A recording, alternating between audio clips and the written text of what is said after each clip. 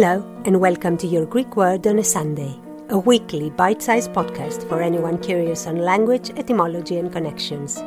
I am your host, Emanuela Lia, and wherever you are in the world, if you want to entertain your brain for a few minutes, this is the podcast for you. Let's go! Manthano in ancient Greek and matheno in modern means I learn. Techni means art, but also craft. Around 600 BC, a man called Thales of Miletus decided to put all his efforts in order to prove that not all phenomena are caused by the gods, but that all things are filled with gods.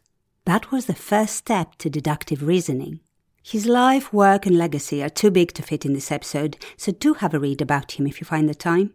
Aristotle called him the father of science, as he started measuring heights, distances, explaining earthquakes instead of fearing the god behind them, and asking all the right questions like, what is the nature of an object for it to behave that way?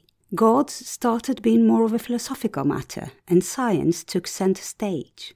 Learning was associated with science, and excelling in it was considered a serious craft. Thales went on to put all sciences under one. In Latin, the study of science was called ars mathematica, and today we just call it mathematica. Mathematics.